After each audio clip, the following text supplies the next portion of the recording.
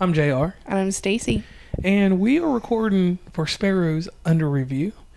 And we are bringing an episode from the sister brother show, whatever you want to call it, West Virginia Commonplace. We did 2 reviews, and the first one we're going to talk about is Mortal Kombat. Mortal Kombat was a movie that we watched during the pandemic, and we had an interesting take on it, and it was one of the bigger shows on West Virginia Commonplace.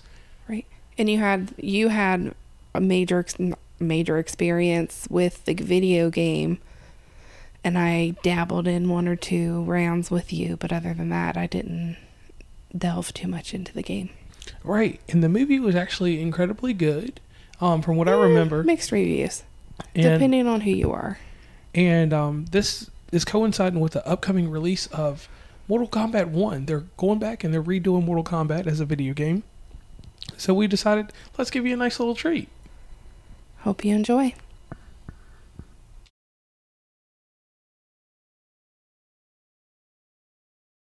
These bonus episodes, we don't do these very often, but there's been a slew of movies, or an influx of movies coming out.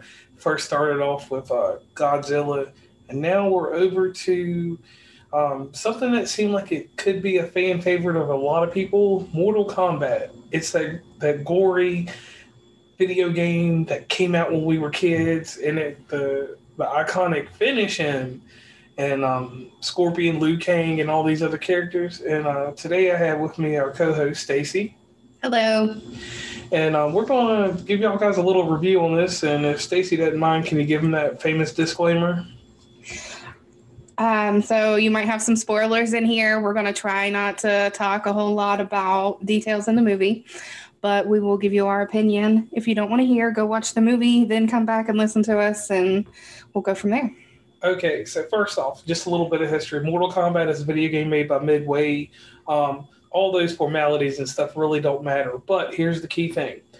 When Mortal Kombat was at its prime or at its highest peak, it spawned 2 movies. The original Mortal Kombat in 1995, and then 1997 or 98's Mortal Kombat Annihilation.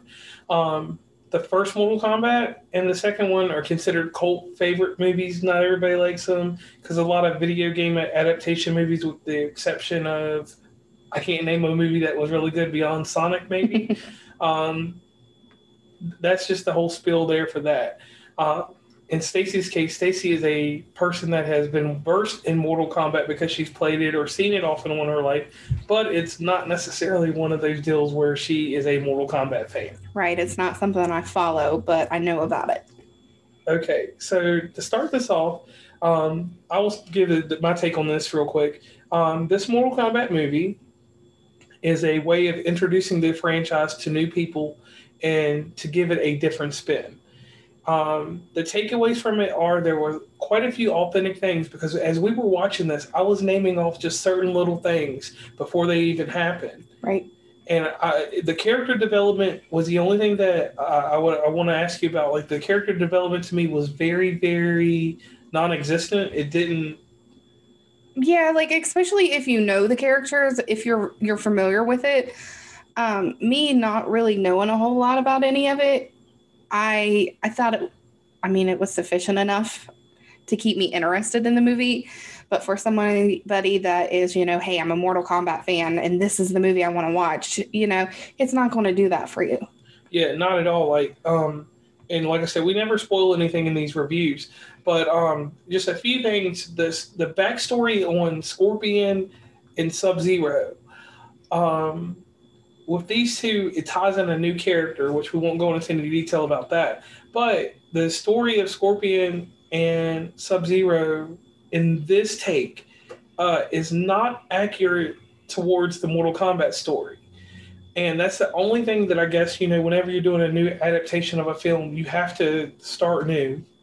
Right, you're going to kind of go different. So it kind of goes back to, like I said, if you are not familiar with Mortal Kombat and you don't know anything about it, it was a decent movie, but at the same time, in the beginning, like, I wish it would have showed a little bit more of, give me a little bit of this character, give me a little bit of this character, and then show me how they meet and what's going on is happening. Like, why are they doing this?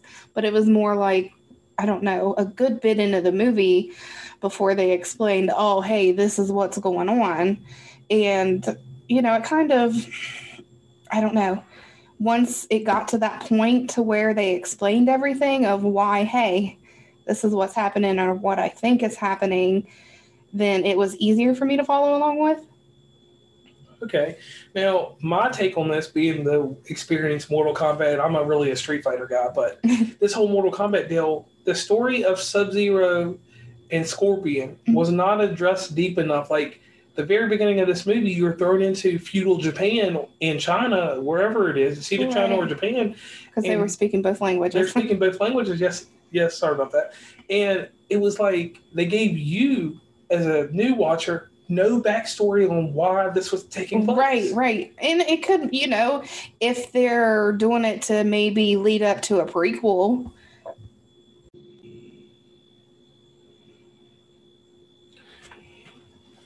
Now, my take on this was this real simple thing. All right, the Sub-Zero Scorpion story didn't have anything in the middle.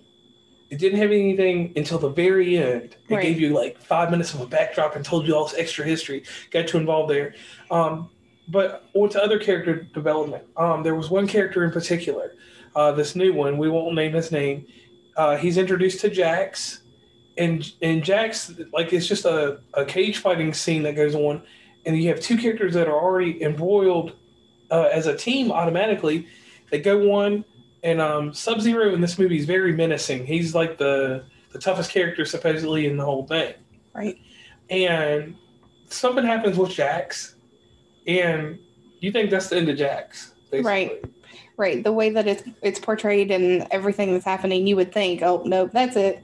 And there was one extra thing about it. After whatever happened to Jax hits something and it looks like it snaps his neck. Right. So we think Jax is done. But going further, if you know the Mortal Kombat history, which I told you before it even happened, right? It follows a storyline. So Jax is out the picture and he tells the characters to go see Sonya Blade. They find Sonya Blade. Sonya Blade's there. There's a guy named Kano, and then Reptile comes. It's not a Scorpion Sub-Zero reptile style. It's like an animal reptile. Right. He can hide, he can cloak, he can make himself disappear, basically. And the new character, Sonya Blade and Kano, obviously take him out. And not to spoil the movie or anything, so then that's a trio there that you get out of this. Right. And in between this, you learn a little bit about the lightning god named Raiden. Raiden in this movie plays a very small part. It's almost to the degree like in the previous movies, he had a bigger story. And in the whole catalog of the games, Raiden is the man. Like, he's the guy, and they explain who he is. He's the only character that gets actual story development. He's the guy that's in between the realms. Right. And I kind of agree with you a lot. Like, I wish it would, it needed a little bit more background on each character. I mean, and you can do that easily, or well, maybe not easily, but you can do that and give the audience a little bit more of what they need, because there was quite a bit in there that seemed like it was just filler. And it was just like stale air. And it's like, hey, maybe you should have put something a little bit different in here. You're trying to make this movie. I know maybe cost came to an effect with it or something. I don't know.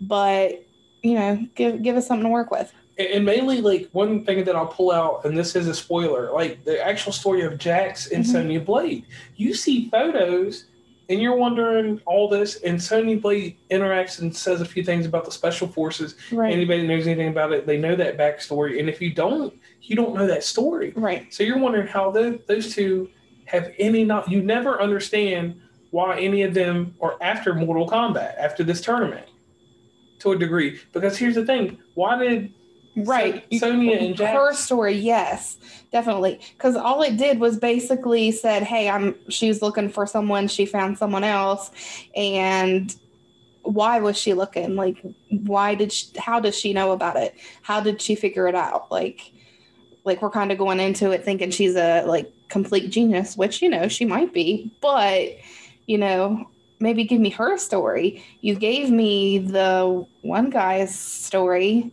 Yeah, the new character. Yeah. Who was he?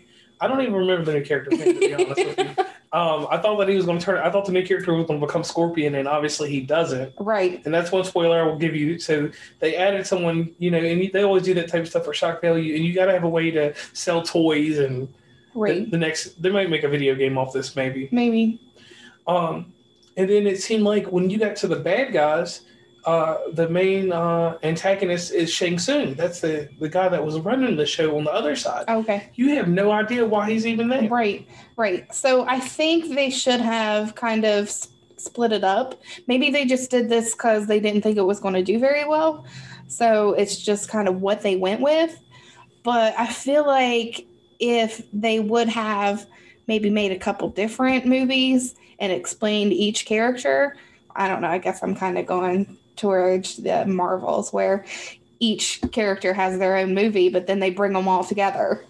Yeah, so I feel like they should have done that with this. Yeah, I could see sort of that, or maybe a good guy, bad guy movie, but like the emphasis on the bad guys, like you had Goro, which is a character from the first Mortal Kombat. Goro is a very strong character. He's actually the second to last boss on that game. Right. And the way he was handled and dismantled, he was not menacing. No. And it was like halfway through the movie, and it's like, oh, is it almost over? But it wasn't. Right. So that man with all these multiple arms, I'm expecting him to do damage. I'm expecting him to do his finishing move. And no, he gets taken care of very easily. Right. Then a strong character, which is Liu Kang. Liu Kang is given his normal role. He is the main character. He was a guy with the fireball. He's kind of treated like a Shaolin monk and training these guys to do this and that.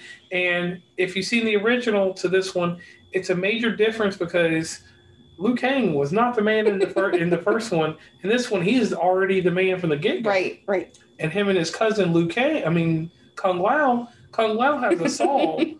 And I'm just going to say this, Kung Lao has the most gangster fatality in that whole movie. Yep. And whatever creature he dealt with, he handled that creature. And it wasn't... Go ahead. No, I was agreeing with you. Yeah, like he handled that character so well. And then no more than maybe 15 seconds later, he meets his demise.